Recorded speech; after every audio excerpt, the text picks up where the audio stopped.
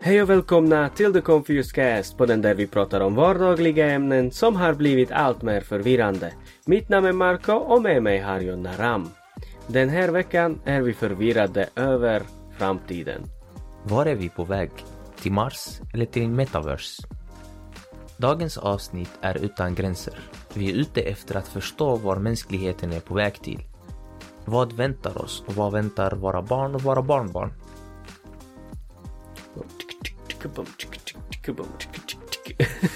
Musiken. Jag förstod det.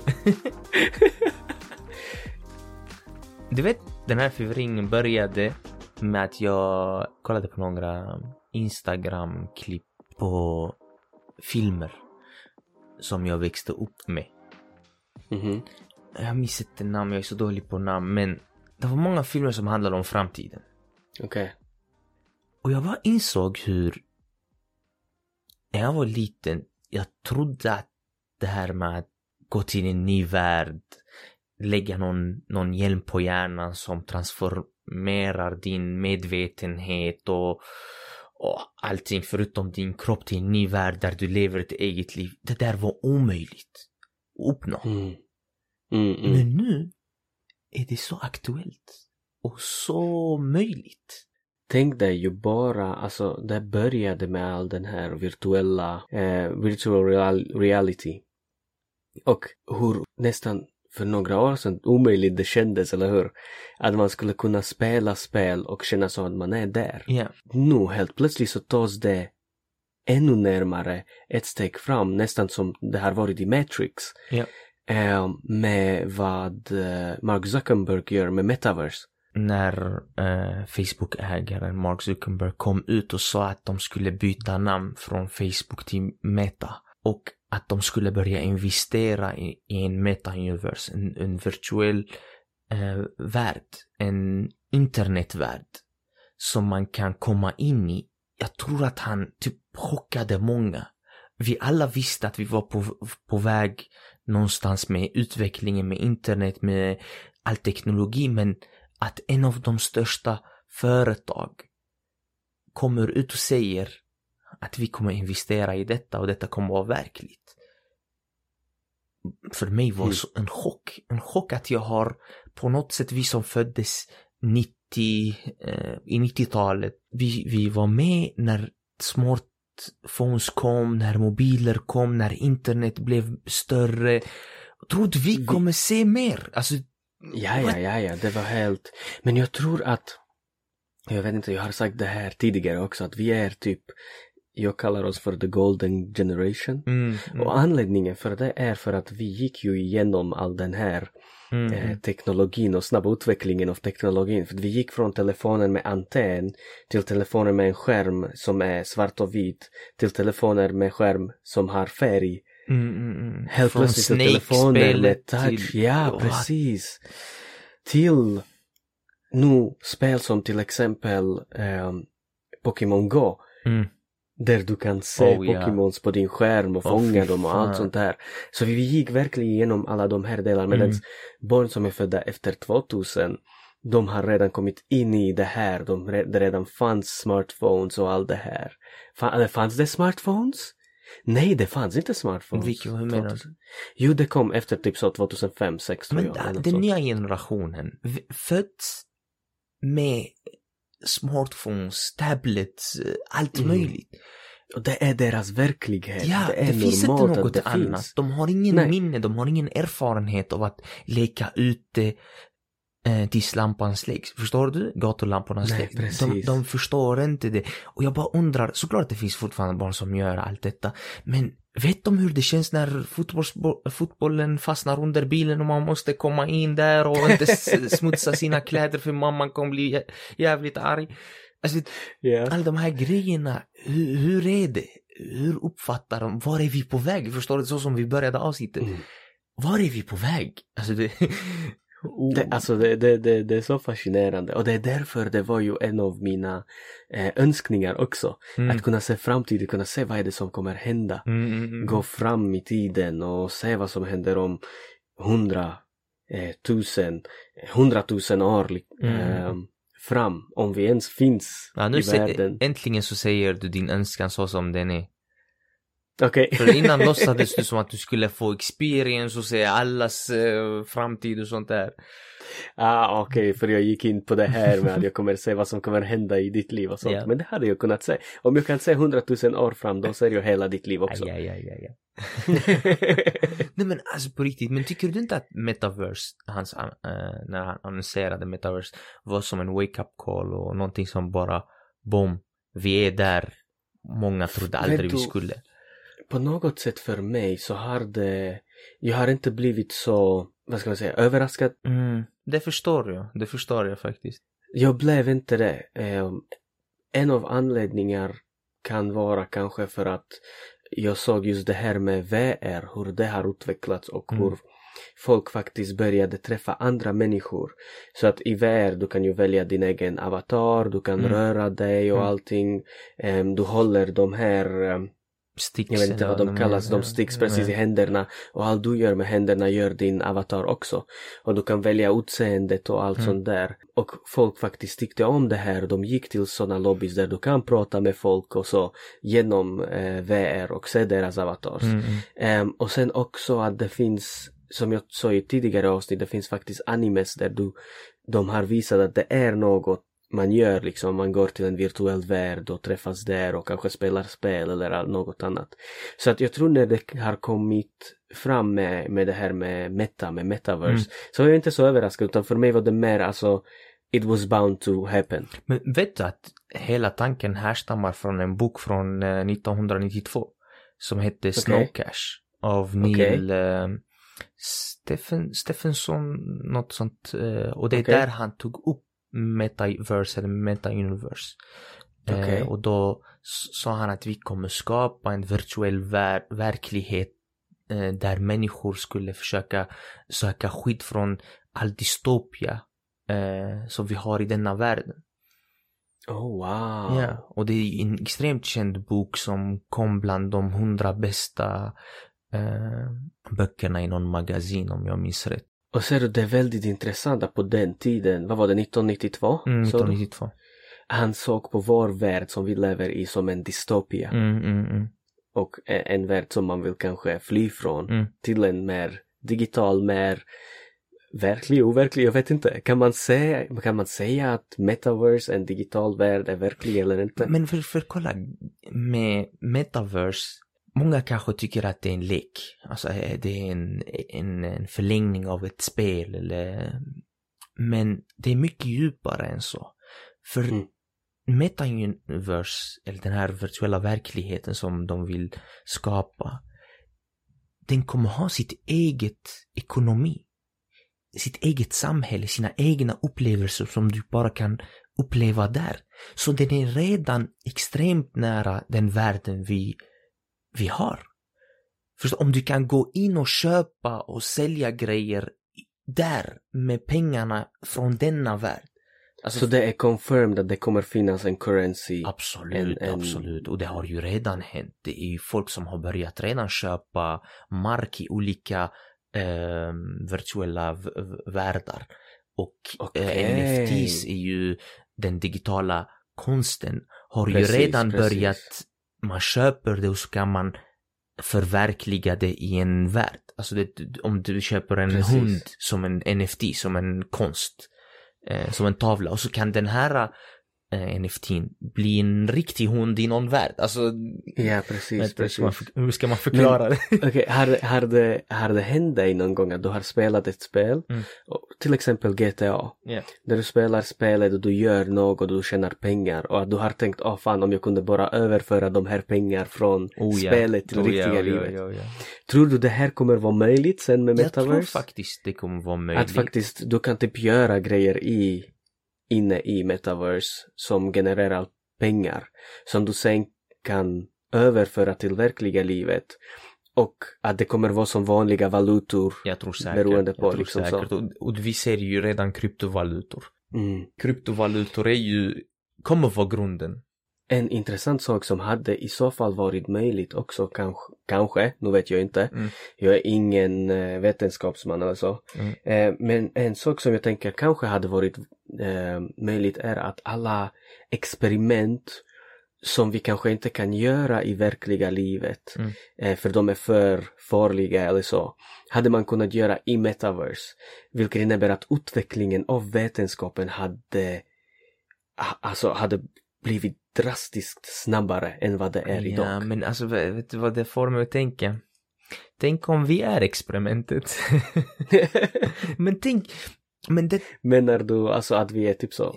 Vi lever i en stimulation. Vi lever i en... För tänk så här. Spel har utvecklats till vad? Blir mer och mer verkliga. Grafiken har utvecklats till blir mer och mer verklig. Alltså från Snake, spelet på Nokia-mobilerna, till The Last of Us och massa olika spel som har försökt imitera riktig mänsklig beteende, grafiken till hög nivå.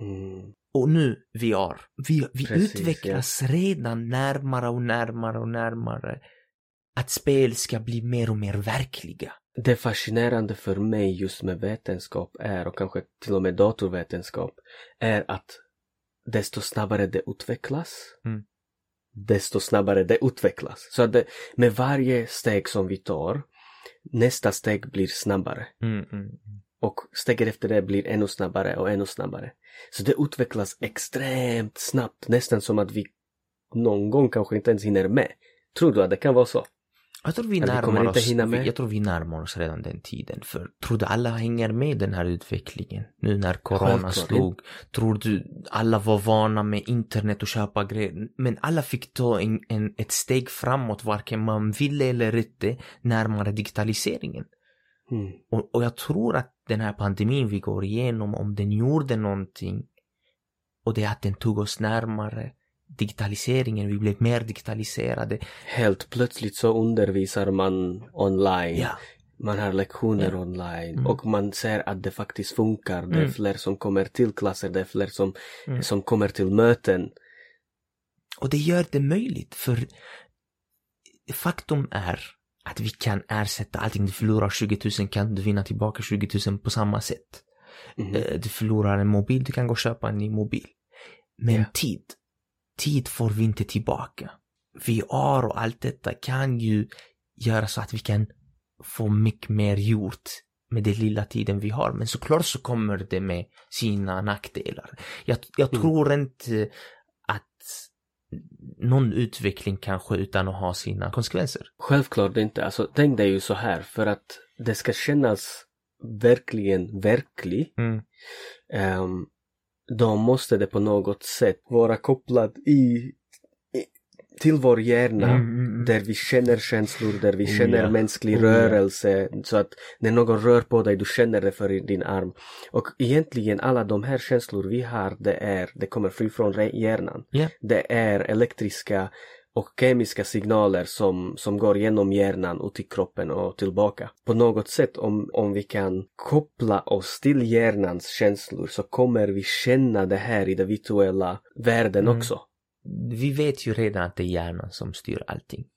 Det är så som du säger. Det är ju, jag rör inte min hand för att min hand vill. Utan för min hjärna ger min arm en kommand. Gör så gör den så. Det jag tänker på just med det här är att om man då kan göra det här och får alla de här känslor. I dagsläget finns det ju enormt mycket virus man kan få på datorer. Om man då kopplar sig till en virtuell värld genom internet som är kopplat till din hjärna, hur vet vi att det inte finns folk som kan hacka sig in i den här världen, in till just vad det nu är, om det är någon grej vi sätter på hjärnan eller vad det nu är på huvudet eller så, och kontrollerar vad vi känner och kontrollerar vad vi gör och vad vi tänker kanske dessutom. Hur kan vi vara säkra? Det är det som jag ser hade kunnat vara nackdelen. Alltså jag känner inte att det är det som kommer vara nackdelen. Security-saker inte, jag tror inte de finns först på listan. Jag tror att vad jag ser som någon utmaning är att hur ska vi fortsätta vara människor? Det tar oss ju tillbaka till simulationen, för mig i alla fall. Jag tycker det tar oss tillbaka till simulationen, för att hur vet vi då att om vi då kan skapa den här Metaverse, virtuella världen, hur vet vi att den vi är inte redan lever skapad. i en virtuell Den är redan skapad. Så hur vet vi att vi inte lever i en virtuell värld? För att vi kanske lever i en simulation. Ja. Och allt det vi känner egentligen inte någon annan, men jag i en helt annan dimension typ, eller någonting. Och det kan vi aldrig veta. Det är så läskigt, för verkligen, tänk om vi förlorar det mänskliga i oss. Eller kommer vi förlora det mänskliga? Tänk om det utvecklar oss mer. Då det blir extremt komplicerat att ta hela den här konversationen, för att det är ingen chans du kan närma dig något definitivt svar. Nej. Ingen chans du kan närma dig definitivt svar. Och tänk så här på den boken jag sa till dig, jag berättade till dig om Snow Cash från 1992. Man tog upp det som något helt uppe i himlen. Men det var 30 år sedan. Ja. På 30 år stod vi närmare. Så det utvecklas extremt snabbt. Alla filmer vi såg, allting, helt plötsligt, allting kan hända. Och jag vet att du pratar jättemycket om Elon Musk och hans mål med att komma till Mars. Så vi har en person som vill ta oss till den virtuella världen.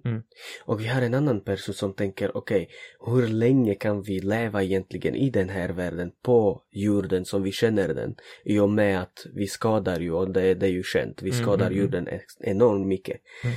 Och han börjar tänka på, okej, men tänk om helt plötsligt vi förlorar den här världen, var ska mänskligheten gå, var ska vi leva? Så han vill ju terratransformera Mars. Vad terratransformera innebär är att man vill på något sätt ta en värld som är likt vår jord, så planeten, jorden, till exempel om det är månen eller om det är en helt annan planet som till exempel Mars, och man vill göra det likt vår planet. Så alltså man vill införa den typen av atmosfären vi har, kanske vatten, och få liv som vi känner den på jorden, så växter och allting på en annan planet, för att vi ska kunna överleva på den planeten. Och han tror verkligen på att vi kommer kunna göra det, och att vi kommer kunna ta oss till en annan planet och leva där. Så vad är nästa? Vad blir framtiden? Är det virtuellt, eller blir det en annan planet? Att vi tar oss genom universum? Vad är liksom, vad kommer först? Vad kommer få oss utvecklas mer och göra mer? Eller tänk dig om det kommer då att det blir så att Metaverse blir extremt framgångsrikt, och det blir verkligen superbra tool för att göra saker och komma längre fram i vetenskapen på ett sätt som man inte kan göra i verkliga livet på grund av resurser och så. Det kanske blir möjligt för Elon Musk att hitta sätt för att bygga den perfekta Men han säger ju själv att han tycker att han har 70% chans att själv komma till Mars. Helt rätt. Alltså kolla, vetenskapsmän har sagt att det är omöjligt att få upp en raket och landa den på en och samma plats utan att den blir skadad. Och vad har Elon Musk gjort? Han har redan lyckats med det. Det tog väldigt mycket trial and error, men han lyckas med det. Vilket tror du är mer trovärdigt, eller vilket är mer sannolikt, att vi skulle få uppleva, jag och du, i vår livstid, att vi skulle komma till Mars, eller att vi skulle komma in i en virtuell värld? Okej, när du tänker virtuell värld, menar du så som VR är? Eller menar du virtuell värld att alla dina känslor togs över, eller typ så, alla de känslor som du har i det här livet kan du känna i den virtuella världen? Hur menar du? För om jag har glasögon vanliga och går in där, såklart mina känslor finns, för jag är vaken. Så vad jag känner där, eller vad jag ser där, kan effekt mig på samma sätt som ett klipp och en... Ja, alltså det jag menar är att om någon rör vid dig så känner du det på din kropp. Alltså alla de här känslor vi har och tankar. Så att istället för att... Nej, jag menar att det är så faktiskt. Jag menar att du har någonstans där du kan gå in i med hjälp av något medel, någon tekniskt medel, och du kan köpa grejer, sälja grejer, handla, träffa människor runt om i världen. Jag har en vän i London som jag kan träffa i någon park i Japan. Jag tror det här kommer i så fall först. För att om vi ska ta oss till Mars, först behöver vi ha någon raket eller någon rymdskepp eller whatever som kan ta oss till Mars. Och vi har i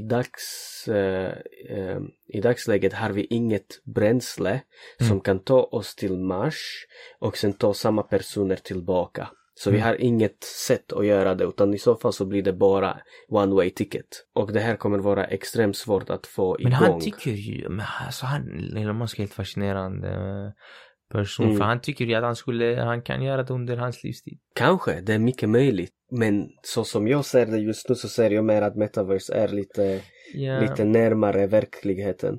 För att jag har faktiskt läst och jag har kollat på videor och så. Under typ Sovjettiden och så har det varit väldigt mycket så här, vad ska man säga, inte krig utan mer typ så här slagsmål mellan USA och Sovjet om vem som kommer lära sig kunna kontrollera hjärnan. Och CIA var väldigt mycket inne i det här, för de var rädda att Sovjetunionen hade något sätt att kunna typ... Ja, men där babblade så mycket skit den där. Det var väldigt mycket skit.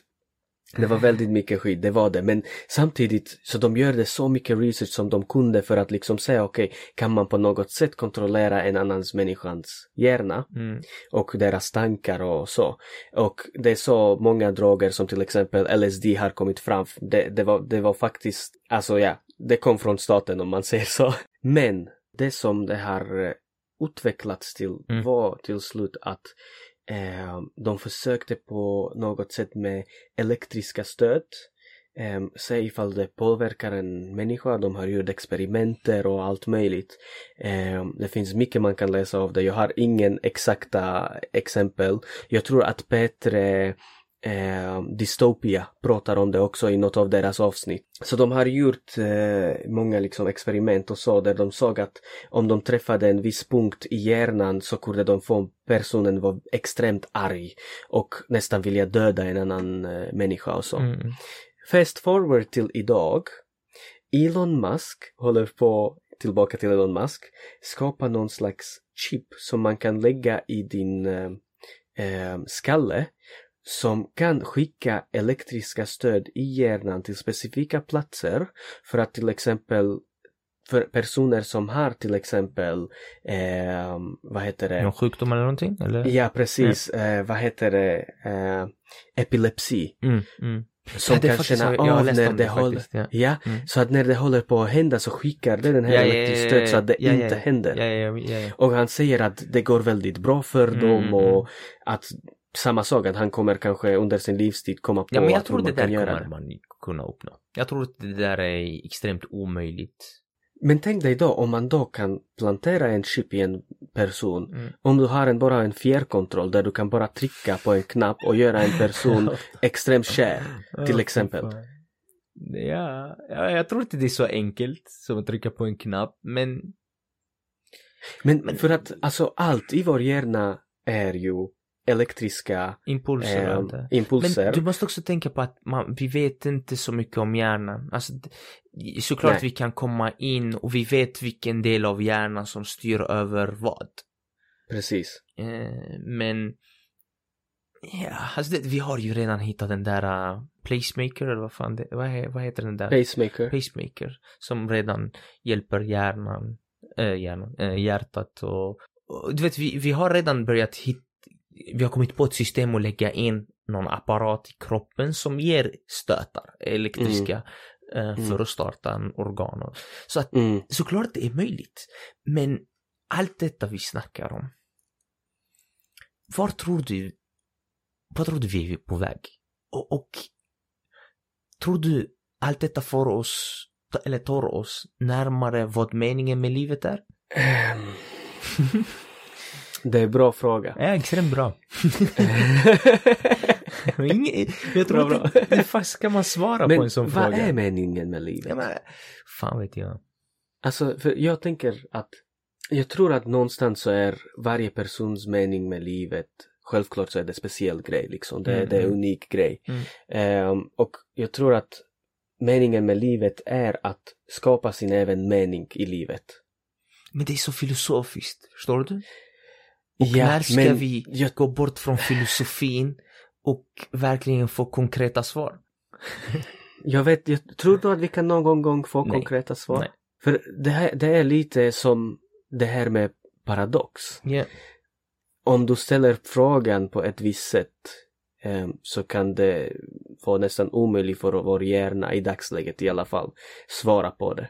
Yeah. Så att jag tror med varje steg som vi tar närmare framtiden och alla de här sjuka saker som folk håller på att göra som Metaverse och terraforma, Mars och whatnot, liksom allt det omöjliga som är verkligen så overkligt för oss fast det håller på att hända, men som var verkligen omöjligt att ens kunna tänka sig för 500 år sedan.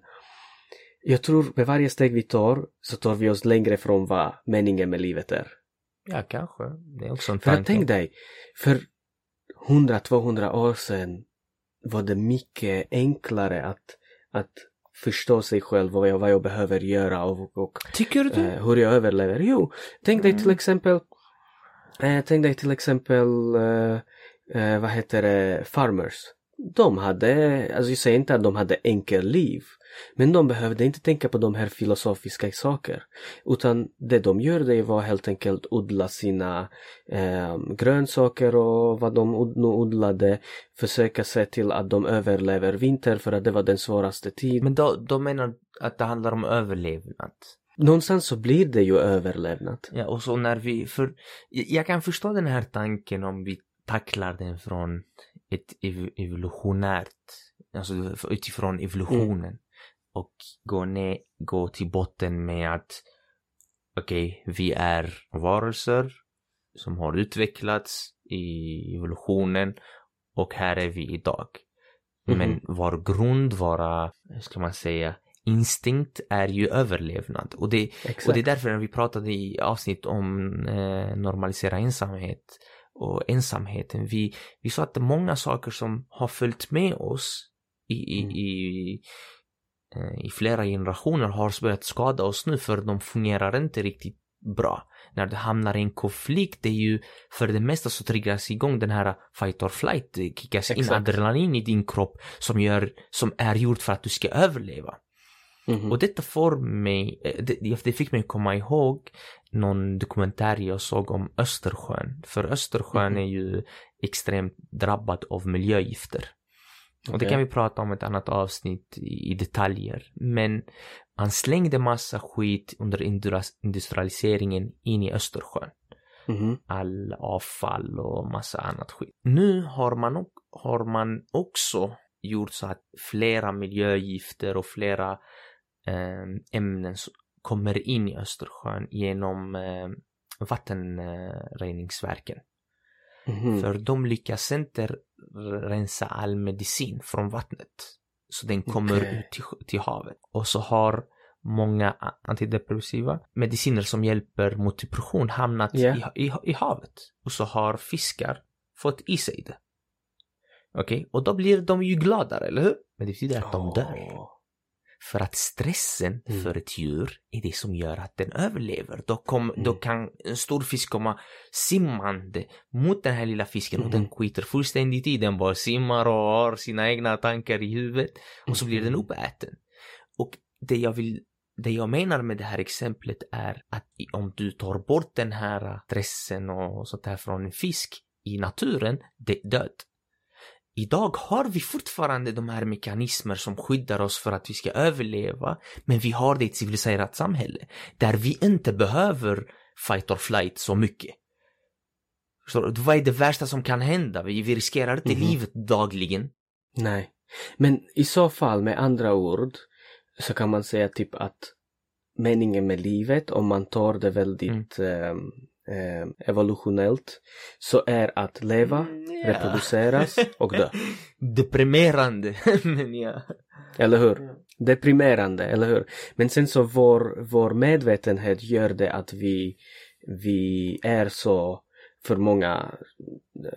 i många fall är vi väldigt deprimerade och har ångest över liksom framtiden och allting.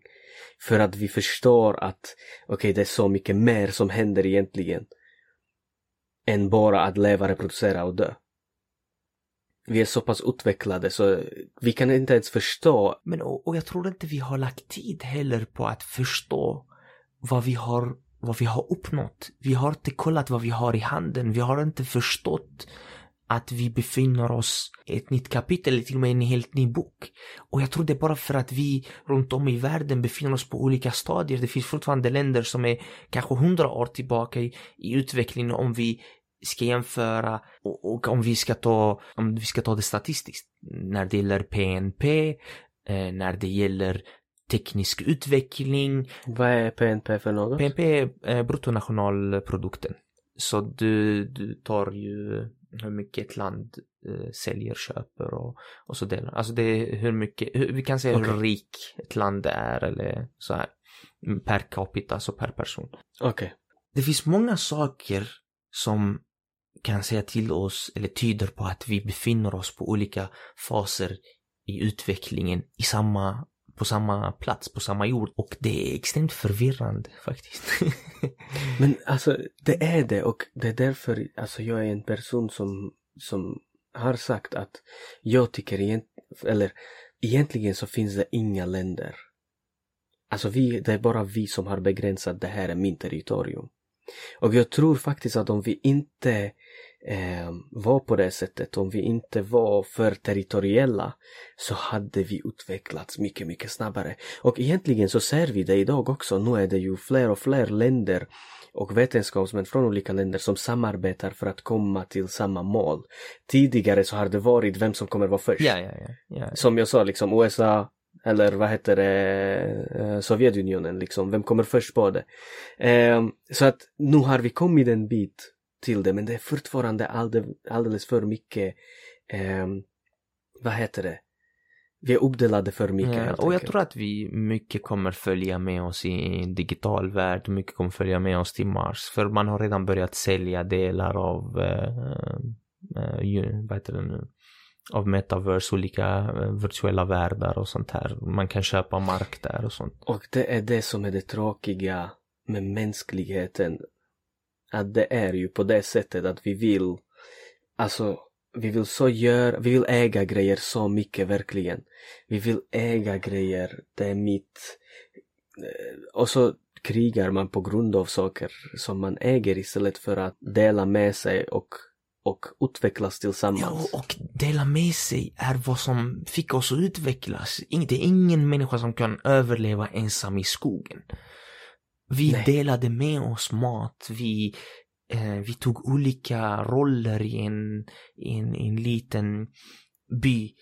Den som fiskar och säljer sin fisk, den som gör olika grejer, och så samarbetar vi, och så blev en by en lite större by, en stad, en stor stad, och så har vi lärt oss politik och skapat matematik, och egentligen vi har skapat världen, så varför kan vi inte skapa andra världar? Helt rätt. Och jag hoppas verkligen att om vi då kommer till den här Metaverse-utvecklingen så pass djupt att vi har en virtuell värld där vi kan leva parallellt med vår riktiga liv. Att människor slutar dela upp sig i grupper så som man gör idag, utan att man verkligen skapar någon slags community som är en community av helhet. Alla vi är en community, istället för att ha uppdelade mindre communities. Men det påminner mig lite om det där paradoxen du tog upp med om alla är unika, då är ingen unik. Precis. Och den här mänskliga naturen kommer jaga oss för evigt. Och jag tror att vi vill vara unika, helt enkelt. Och om alla är unika, så då har vi ingen grupp, då har vi ingen tillhörighet, det finns inget kollektivt. Ja, det är sant. Alltså det är verkligen, om man vill tillhöra. Ja. Det är så förvirrande. Men jag vill faktiskt föreslå någonting. Att vi varje år gör ett sånt avsnitt om framtiden, och låt oss se hur vår tanke ändras med varje år. Vad tycker du om det? Ja, det kan vi absolut göra. Kändes det bra. Verkar vara intressant. Jag gillade den här diskussionen som vi hade. Jag också. Det här har varit väldigt intressant och väldigt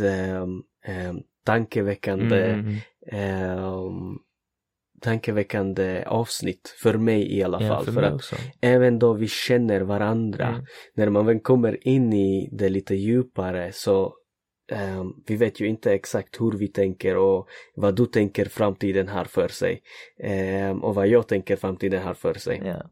Och då har vi ändå känt varandra så pass länge att man skulle tro att vi vet vad vi tänker. Fast det är inte fallet. Nej, för vi är människor. Vi utvecklas varje dag. Vi är så påverkade av våra känslor och våra erfarenheter. Och vi får nya känslor och nya erfarenheter varje dag. On that note kan vi avsluta avsnittet med att säga att oavsett vad vår framtid har för oss och oavsett hur det kommer se ut, vi ska alltid se till att vara bästa jag, att vara så positiv som möjligt och försöka göra framtiden bättre för oss själva och för andra runt om oss. Inte bara en generation, 2 generationer, men även 10, 50 generationer fram. Och vi hoppas att vi har på något sätt fått er att följa med den här korta resan med att tänka själva om vad ni tror framtiden har för oss och vad ni tror ni kommer att uppleva inom de kommande åren. Glöm inte att följa oss på alla sociala medier och ge oss feedback och tankar om avsnittet, men även hur ni ser på framtiden och vad ni tror kommer först. Resa in i rymden eller resa in i en virtuell värld. Tack för oss. Vi hörs nästa vecka där vi ska prata om... Vad ska vi prata om? Vi får se vad vi kommer på. Ha det så bra. Hej!